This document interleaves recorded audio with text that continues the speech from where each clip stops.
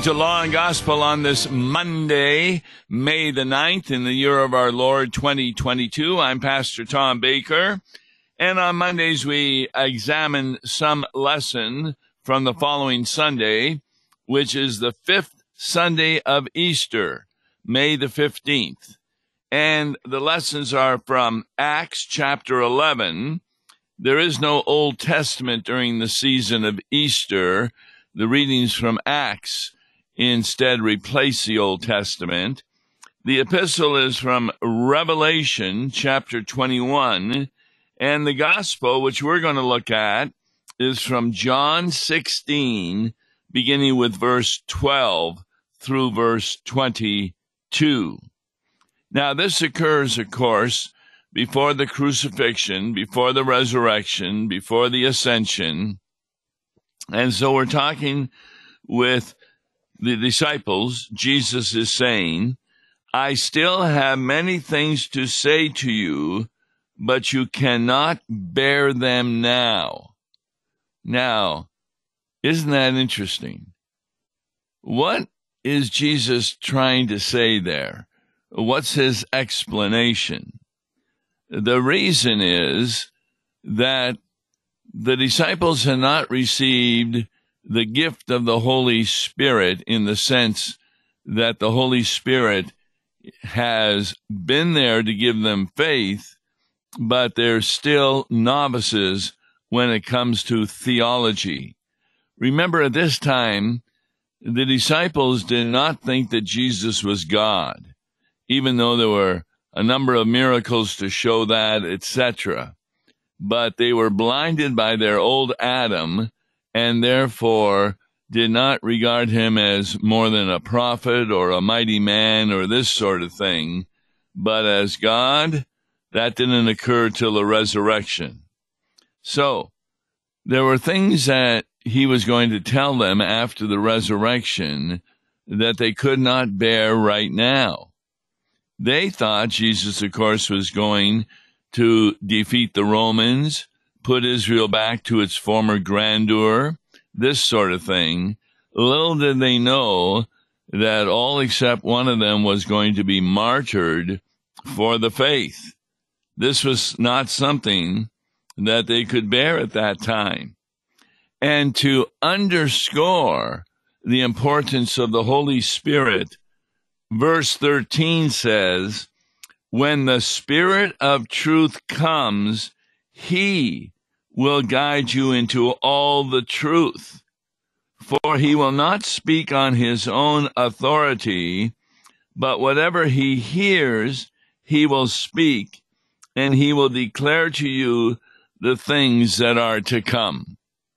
Now that really is an important understanding of the Holy Spirit, because he is simply repeating what the other two persons of the Godhead want him to say.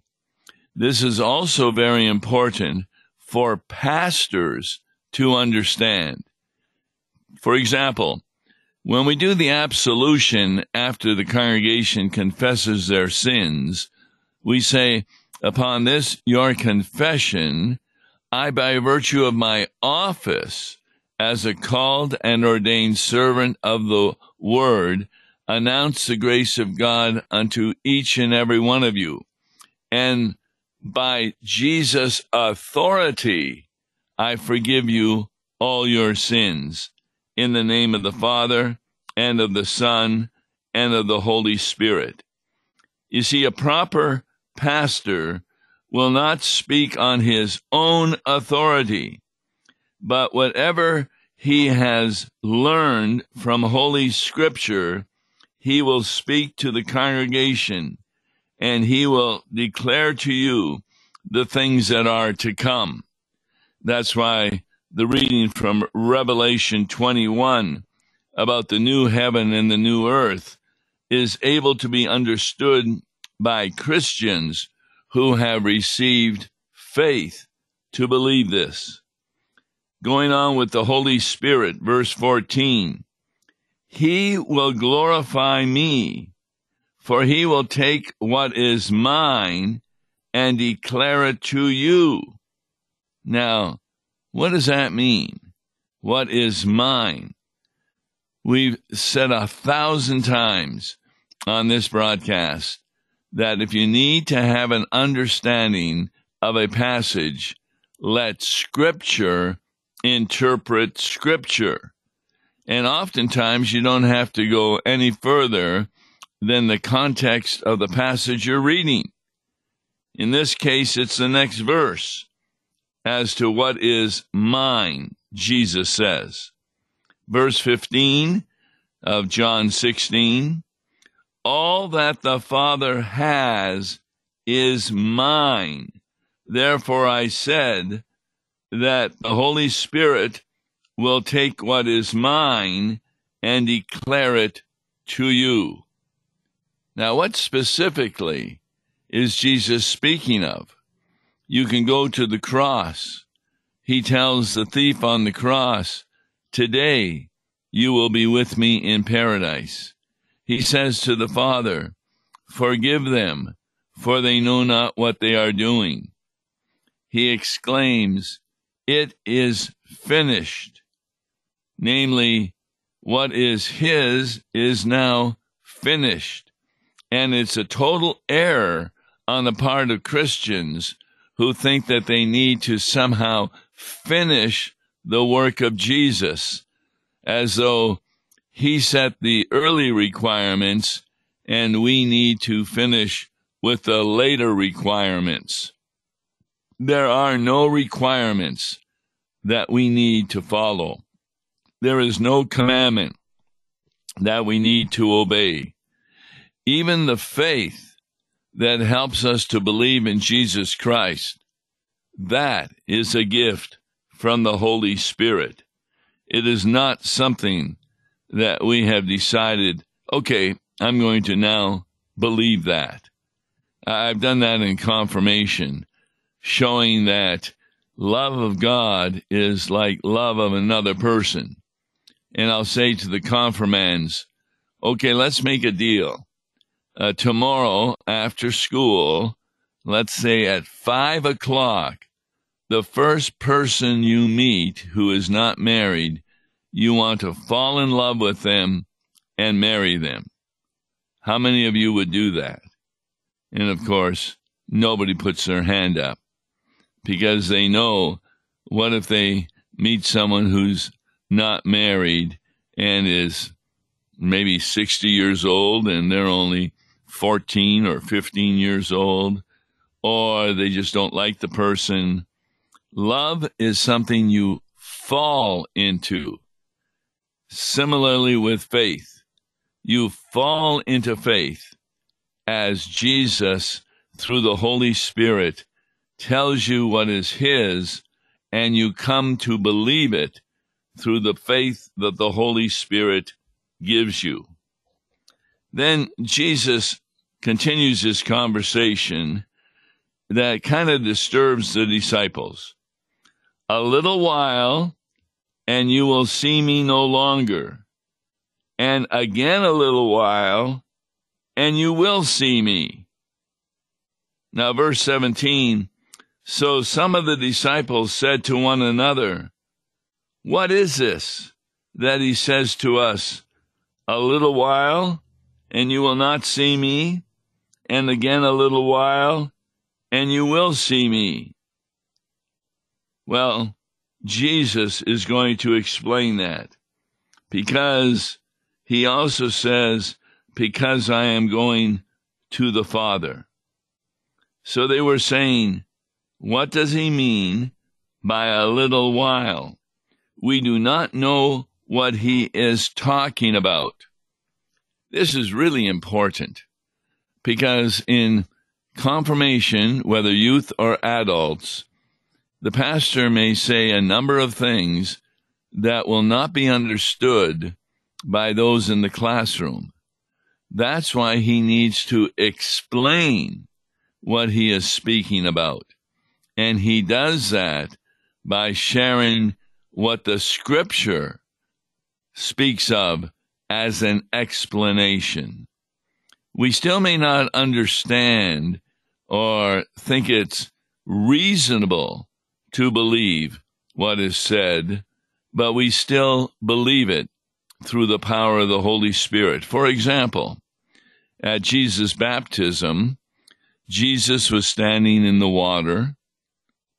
The Father spoke from heaven, "This is my beloved Son." And the Holy Spirit was coming down from heaven in the form of a dove. Now, it's very easy to realize that this is a discussion of the Holy Trinity, three persons with one God. That cannot be understood reasonably. It doesn't make any sense. But through faith, we come to realize that, yes, that is the way it is. It's kind of like, well, a parent may turn on a light in a room by hitting a switch, and the child doesn't realize that there's a light switch that turns the light on above his bed. But he sees the father doing it all the time, and so even though he cannot explain how the light turns on because his father hits this switch, doesn't understand electricity, that there are wires going over from the switch to the light, etc. He doesn't understand any of that, but he believes that the Father can make his room bright by doing what he is doing. This is, in a sense, how we teach Christianity. We cannot understand many of the things of God. And that's why Jesus said, "I have many things to say to you, but you cannot bear them now." And then he talks about the coming of the Holy Spirit. So the one thing he said to them was, "Well, a little while, and you will not see me. And again a little while, and you will see me, because I am going to the Father." So they were saying, what does he mean by a little while? We do not know what he is talking about. In verse 19, Jesus knew that they wanted to ask him. So he said to them, "Is this what you are asking yourselves? What I meant by saying a little while, and you will not see me? And again a little while, and you will see me? Truly, truly, I say to you, you will weep and lament, but the world will rejoice. You will be sorrowful, but your sorrow will turn into joy." Now, put yourself in the place of the disciples. They have no idea what Jesus is talking about. That in a little while, they're not going to see him, and they're really going to be in grief. But then a little while later, they will see him, and rather than weeping and lamenting, they will be turned into joy. And while he is gone, the world, he says, will rejoice. Now, from our background of the Bible, we know that both in the Old Testament and the New Testament, there are many prophecies, and finally in the New Testament, there is the record of Jesus dying on the cross. Very few people understood on Palm Sunday that he was coming into Jerusalem for the purpose of dying on a cross. They were all shocked. In fact, remember what the disciples did? They went and hid in an upper room because they feared the Jews would then be coming after them, since they were followers of Jesus. And so the cross is a great example of what Jesus is saying, that in a little while you will weep and lament. The disciples could not understand why Jesus had been crucified. They were looking forward to him restoring Israel to its former grandeur, getting rid of the Romans, having enough food to eat, shelter, etc. But instead, he was buried. And the world rejoiced. Now, the word world there is really important because sometimes it just refers to the planet or the people on it. But in this case, the word world is referring to the unbelievers. So that while the disciples will be weeping and lamenting because Jesus has said that you will not see me, he will be buried, the world will rejoice over that. In fact, what was the first act Jesus did after the resurrection? He descended into hell, where the spirits of those who were unbelievers and had died during the flood were there. And he proclaimed victory to them. And therefore, though they were rejoicing at his death, they were no longer rejoicing. Then that night, on Easter Sunday, Jesus appeared to the disciples and recall the first words he said to them: "The peace of the Lord be with you." And immediately the disciples, their sorrow was turned into joy. So Jesus is even telling them this. In fact, in the Gospel of Mark, 3 times he prophesies that he's going to Jerusalem and he will die at the hands of the Jewish leaders and the Romans, but then 3 days later he will rise from the dead. It's clear that 3 days later part, which he said 3 times to the disciples, that it just wasn't heard. Because what was happening 3 days later? The women were not going to the tomb to visit a risen Jesus. They were going to the tomb to anoint with oils a dead body. And so the angel at the tomb said, "Why are you seeking for the living among the dead? He has risen. Don't you remember what he told you?" And I like that verse because it kind of gives the purpose of every sermon, every Bible study, every worship service, to help people remember what the Bible says through the power of the Holy Spirit, what happened to Jesus, the reason it happened, and why we now take joy.